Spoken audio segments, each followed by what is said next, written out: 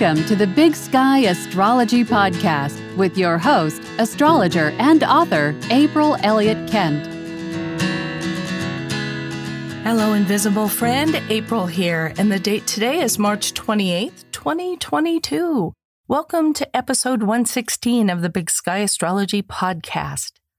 This week, the major planetary standout really is the Aries new moon. So I'll be taking a good look at that, as well as looking at two important aspects involving Venus and a listener question about how long a big, slow-moving planetary transit really makes its presence felt.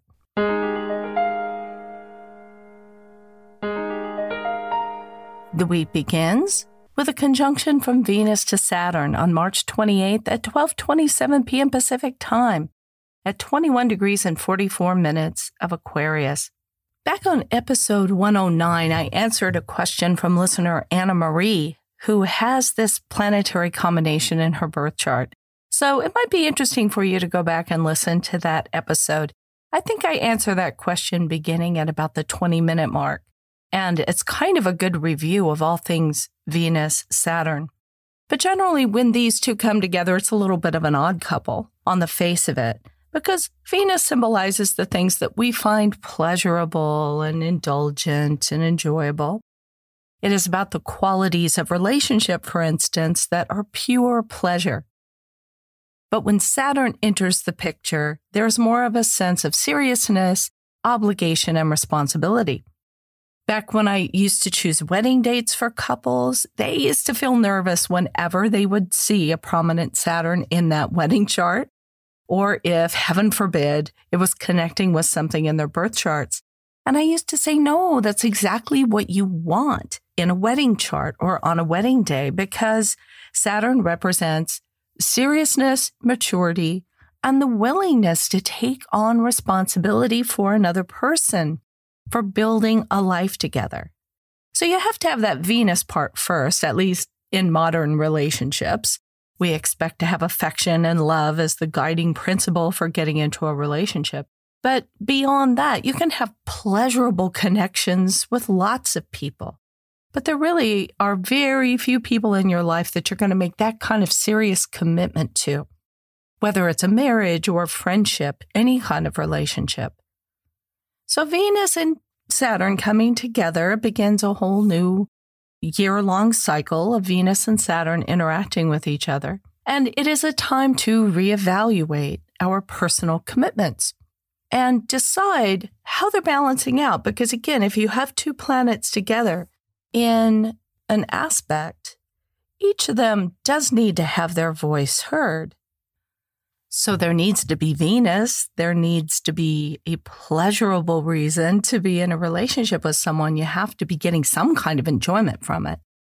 But Saturn says, is this still something that is important enough to me to take it seriously and invest my time, my energy, my patience, my resources into it? So whether it's some kind of relationship in your life, whether it is a business venture, because Saturn rules business as well, whether it's something to do with a project that involves building, maybe redoing something in your house, then Venus and Saturn coming together can be great, because Saturn curbs the possible indulgences of Venus. But Venus brings pleasure and reward to Saturn.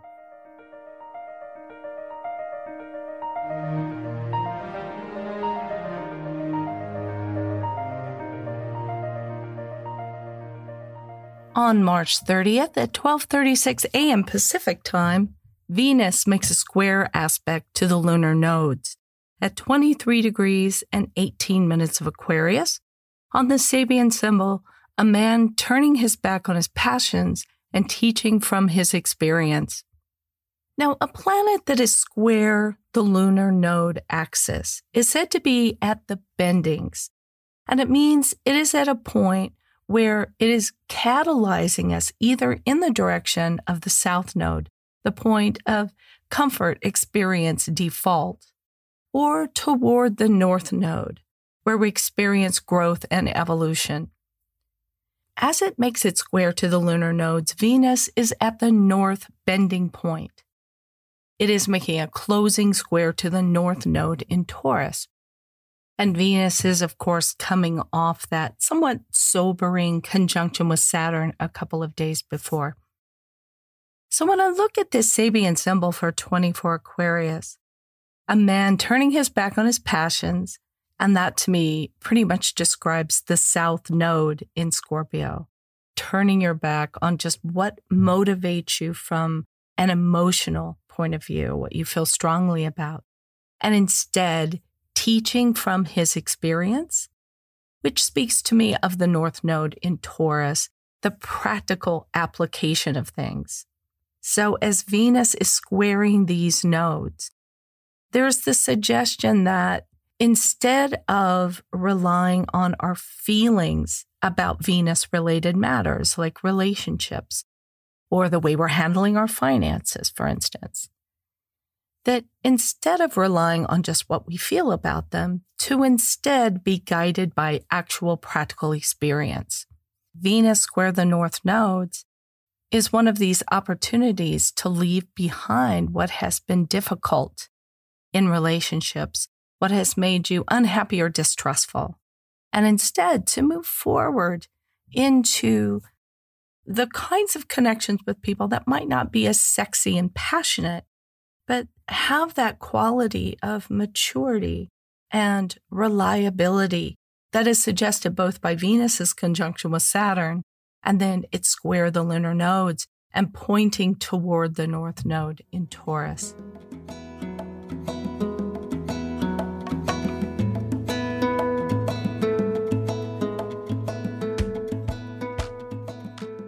And now the moon report for the week of March 28th.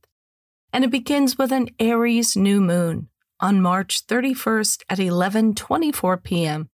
at 11 degrees and 30 minutes of Aries. This is about as quiet a new moon as you can ever expect to have in Aries. The only major aspect that the sun and moon in Aries are making in this new moon chart is a conjunction with Mercury. So this begins a new lunar phase, family. And over the next 2.5 years, there is a nice, clean opportunity to pursue something with Aries' passion and impetuousness. Look for the house of your birth chart where 11 degrees and 30 minutes of Aries falls. This is a house where you're often called upon to be a leader. But in my experience, Aries doesn't really love to lead.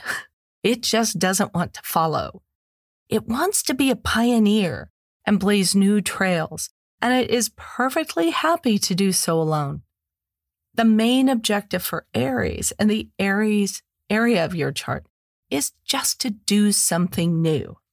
I will link in the show notes to a blog post that I did some years ago about how to find the areas of your chart where a transit or a new moon or something is falling.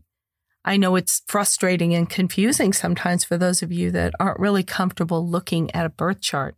The place to begin really is to find the symbol for Aries and find the house cusp of your chart that has that symbol there. Now, 11 degrees and 30 minutes of Aries might fall before or after that house cusp, depending on the degree that's on the house cusp. But it kind of gets you in the neighborhood. And as I said, I do have this blog post with a video that will show you how to track that down in your own chart. So Aries, I think, always is where we don't necessarily play well with others. And others can be inspired by our Aries vision and pioneering spirit and want to follow along. But that's really not the same as leading. Wherever you have Aries in your chart, you want to go at your own speed. And that speed is usually pretty fast. And that's why it's not a terribly collaborative sign, because your speed is not exactly like anybody else's speed. You just like to go at your own pace in this area of life. Also look at the placement of Mars in your birth chart, because Mars is the planet that rules Aries. And it gives us a little more information about the places in your life or the circumstances in which you perform these Mars characteristics.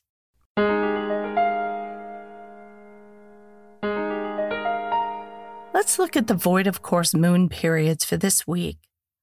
The first is on March 28th, when the moon in Aquarius makes a conjunction with Saturn, yay, more Saturn, at 7:11 a.m. Pacific time. It is then void of course for the entire day, for 14 hours, until it enters Pisces at 9:31 p.m. Pacific time. So here's what to know about March 28th. It is a really powerful day for changing daily habits for the better. The moon's last aspect, the conjunction to Saturn, really does say that you're at a point of resetting when it comes to taking responsibility and imposing discipline on some area of your life. And this is a really good day to start with that. It happens to be a Monday as well, and that is a day of the week that we really can be inspired to change up our habits. Then on March 30th, the moon in Pisces makes a sextile aspect to Pluto at 11:37 p.m. Pacific time. It's void, of course, then for just 3 hours before it enters Aries on March 31st at 2:30 a.m. Pacific time. If you live someplace other than the West Coast of the United States, where I am, this is really all going to fall on March 30th. And pretty much in the wee hours of the morning, unless you are over in the United Kingdom, for instance, where you're going to get it first thing in the morning. So it's a pretty short void of course moon period, but there is an opportunity in that period to take control over some aspect of your life. Look for the house in your chart where Pisces falls. And that is an area of life where you have an opportunity to take charge in a new way. Then on April 2nd, the Aries moon makes a square to Pluto at 6:51 a.m. Pacific time. It's then void, of course, for 3 hours and enters Taurus at 9:50 a.m. Pacific time. So if you're here on the West Coast of the United States, where I am, it's first thing in the morning as you're getting going with your day. And if you're a little further east, it's in your early afternoon, even your early evening. So the moon's last aspect to square to Pluto, we've talked about before, is not a terribly comfortable one. It means that we are challenging our assumptions about what we can and cannot control in our daily life. Hey there, invisible friend. It's April here. I sure hope you're enjoying the podcast. I love bringing it to you each week, all of the breaking news of the sky happenings we all share. But how about the way it's all playing out in your own birth chart? Sometimes you just want to talk with someone about it, right? Well, make that someone me. Whether you're having some really big things happening in your life right now, or you just want to get to know yourself a little better, you can book a 60 or 90-minute reading with me wherever you are in the world via the miracle of Zoom. I can even record it for you so you have an indelible record of our wonderful time together. Just follow the link to personal readings at my website, BigSkyAstrology.com. That's BigSkyAstrology.com. I look forward to speaking with you soon. Bye for now.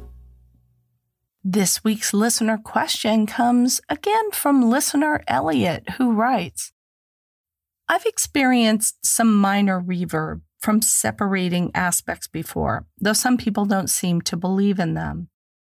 The best description I found was of a loud jet coming toward you and you feel it coming, then it's overhead at the exact aspect and is super loud, and then it is separating and you feel the noise for a bit as it flies away, but it's exponentially less. My question is, Uranus has this vague bad boy reputation for possibly causing aspect activation well after the aspect is exact. I've read some astrologers who think Uranus can zing a finished aspect up to 5 degrees after the aspect was exact. Do you agree? And if you feel that Uranus can leap back and zap you like a sly tetherball after an exact aspect, what separating orb do you apply to him? For a slow-moving planet, 5 degrees seems like, well, basically eternal. What have you seen personally, if anything? Well, that's a good question, and it's a question about what we call orbs. Now, orb refers to the number of degrees that an aspect can be from exact. So when we were talking about the Venus-Saturn conjunction earlier this week, we talked about the moment when the exact aspect formed between Venus and Saturn. That means it's at 0 degrees. They're exactly the same degree of the same sign. But when we're talking about slow-moving transits, for instance, last year we talked a lot about transiting Saturn, making this series of squares to transiting Uranus. And both of them moved pretty slowly. So it took them a full year to make 3 exact aspects because they also have a lot of retrograde periods. But this year, Saturn is technically past Uranus. Saturn today, I think, as I record this, I think Saturn's at about 19 degrees of Aquarius, maybe 21. And Uranus is at, I think, 11. But what will happen is that Saturn will retrograde in June. It'll be at 28 degrees and turn retrograde, and it'll get all the way back to 18 degrees of Aquarius. And during that time, Uranus is starting to catch up and will get a lot closer. And Saturn will get a lot closer to Uranus again. In fact, in October, there was a moment when there were only about 45 minutes of orb or something away from each other, so just about a degree. So the question is, does that count? Does it count now that Saturn is about 7 degrees past the exact aspect to Uranus? Well, you tell me whether in the world we are seeing tension between the forces symbolized by Saturn, which is constriction, discipline, laws, and those ruled by Uranus, which have to do with doing things outside the norm and being a little bit of an outlaw. We have only to look at this situation in Ukraine to know that this Saturn-Uranus square, even though it's separating, and even though Saturn's now 7 degrees past the exact aspect to Uranus, we can see that it is still happening. It is still in orb. Here is a metaphor that I've been using lately to think about the difference between approaching and separating aspects, because I think they are kind of a different feeling. Think about hosting a party at your house. And in the weeks heading up to this big party, you're doing lots of planning and you're cleaning and you're putting together your menu and you're buying your food and you're pulling out the serving dishes to clean them and you're putting out the invitations.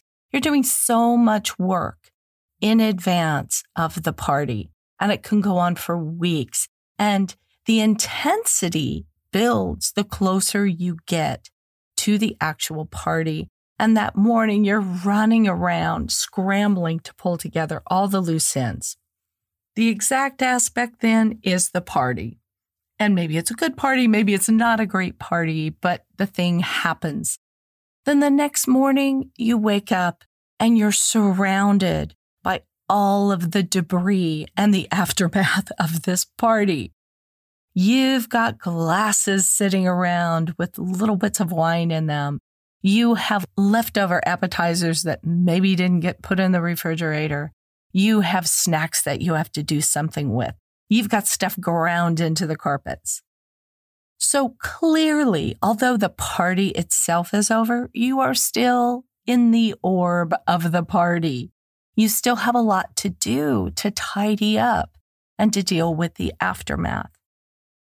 Now, does that take as long as the preparation for the party? Not usually. You can usually get your house back in shape over the course of a couple of days. Maybe you still have a little bit of furniture that doesn't get rearranged right away or whatever it is. But mostly you're going to work pretty hard for a day, maybe 2, to clean everything up, put everything away, call around to say, hey, who left their sunglasses here or whatever it is. So I would say that generally speaking, The approaching aspects are a little more intense but protracted. And the range of influence of these orbs really does depend on how slowly the planet moves.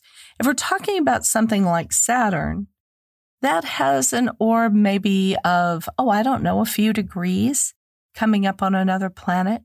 If you have Pluto, which takes 248 years to go through the zodiac, it's going to take several years just to complete 1 degree orb approaching or separating from a planet. So it very much depends on the speed of the planet that is making the aspect.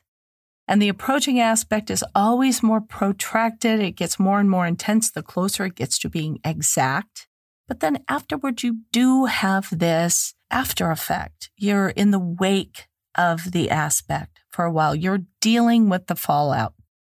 Elliot asked specifically about Uranus, and I don't know that I would necessarily say that Uranus is any different than the other planets in this regard. I think if you are specifically, personally very sensitive to Uranus, maybe it is on an angle in your chart, maybe it's in a hard aspect to the sun or the moon, and you're just a lot more sensitive to it, you are probably going to be more sensitive to its transits, feel them further in advance and further after they are exact. But I don't think it's necessarily Uranus per se. So in terms of orb, my general rule of thumb for these slow-moving transiting planets is probably a few degrees either side. Uranus, as we speak today, I think is at 11 degrees of Taurus.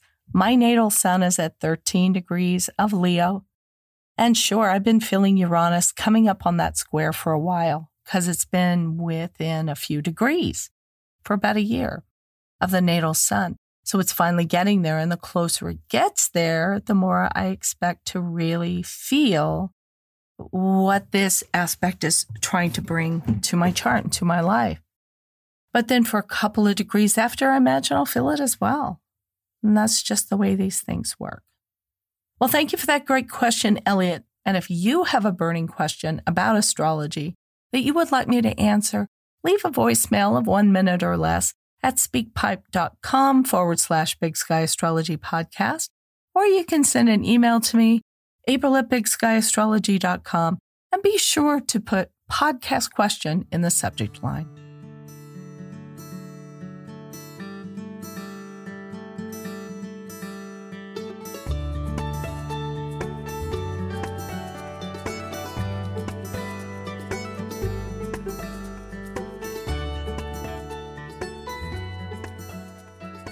Well, that is everything I have on the show sheet for this episode, so I'm going to wrap this one up.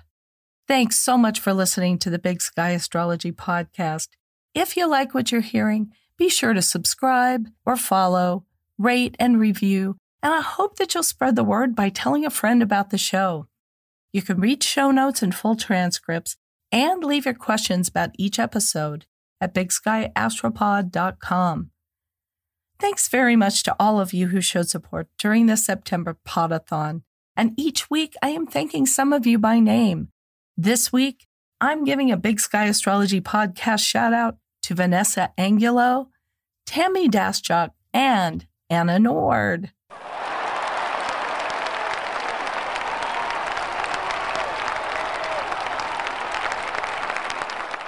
Vanessa, Tammy, and Anna, thank you so much for listening to the podcast and for supporting the show with your donations.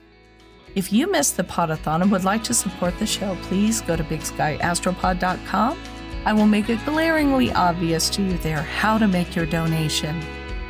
That is it for this episode. Join me again bright and early next Monday. And until then, keep your feet on the ground and your eyes on the stars. Thank you for listening. To learn more about April Elliott Kent, visit her website, BigSkyAstrology.com, where you can sign up for her newsletter, read her thoughtful essays, find out more about her books and classes, or book a personal astrology reading. That's all for today. If you're enjoying the podcast, please take a moment to follow or subscribe to stay current with new episodes. And please leave a rating or review. You can follow Big Sky Astrology on Facebook or Twitter and Big Sky Astrology April on Instagram. Thanks again for being here, and we hope you'll join us next time.